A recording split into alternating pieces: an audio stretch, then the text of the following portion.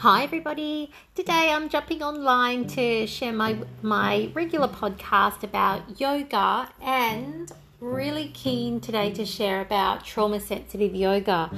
Trauma sensitive yoga, it is less well known than what you see on TV, in magazines, in mainstream media, and it is based on the premise that each person you come across has experienced some level of hardship, regardless of what we see on Instagram or social media. Sometimes, as we know, social media can show one side of life rather than the full picture. And, fair enough as well. Some people want to share a lot, some people don't. It's completely their choice.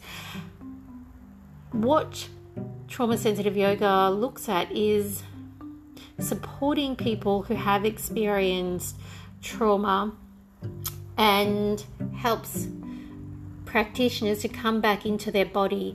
When people experience trauma, the body can store what happens mentally, emotionally, and also physically at a cellular level. Sometimes we can consciously remember something hectic, traumatic that has happened. Other times our brain may forget to protect ourselves, even though the brain may not acknowledge or process what is going on as a way of protection.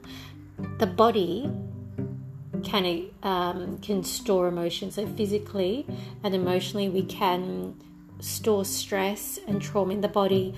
Yoga, and trauma sensitive yoga in particular, works to bring movement in to reset the nervous system.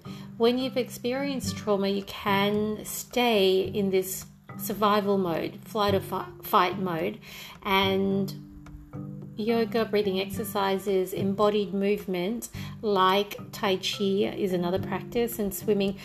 It brings awareness back into your breath and body, because as part of self-preservation, sometimes people can disassociate, which means that mind is somewhere else and body's here. And so body can be here experiencing trauma of some kind, and the brain has to go somewhere else to protect itself, and you can stay in this stressful mode for a really long time, long after the traumatic event has occurred, and it'll only be late over time.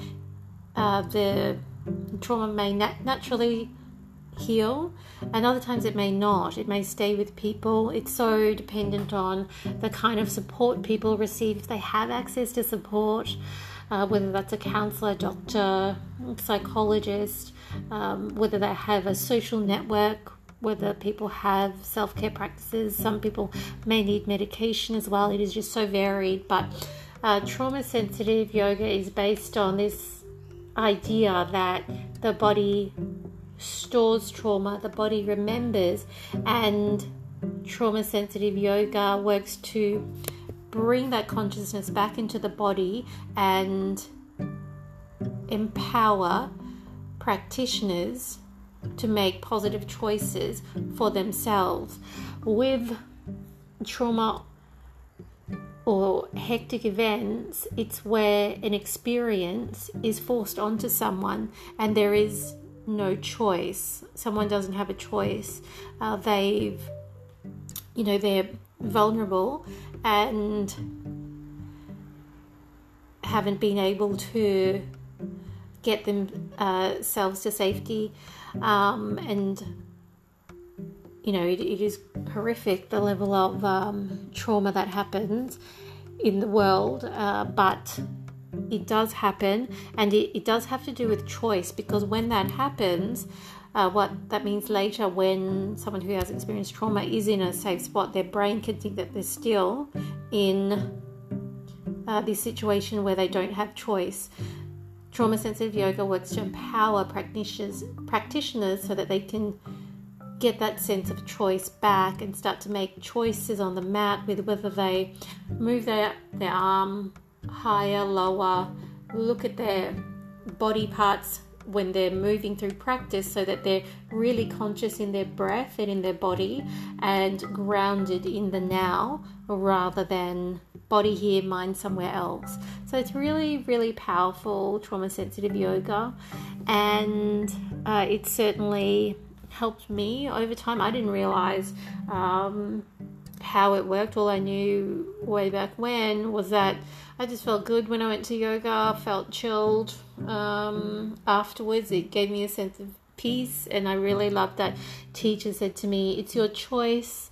This practice accepts you as you are.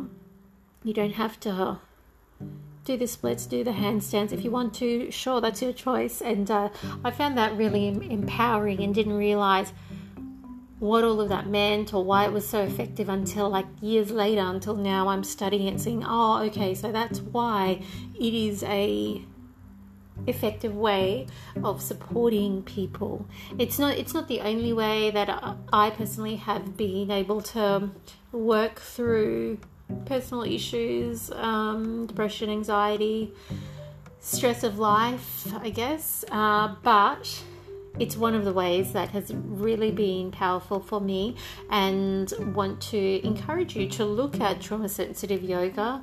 Look for trauma sensitive yoga teachers in your neighborhood. There are often free community classes around, and also specific trauma sensitive trained teachers that you can work with to support yourself, so that your body it really can begin to heal again, and you can reclaim your body, your mind, and your spirit in a space that is supportive for you.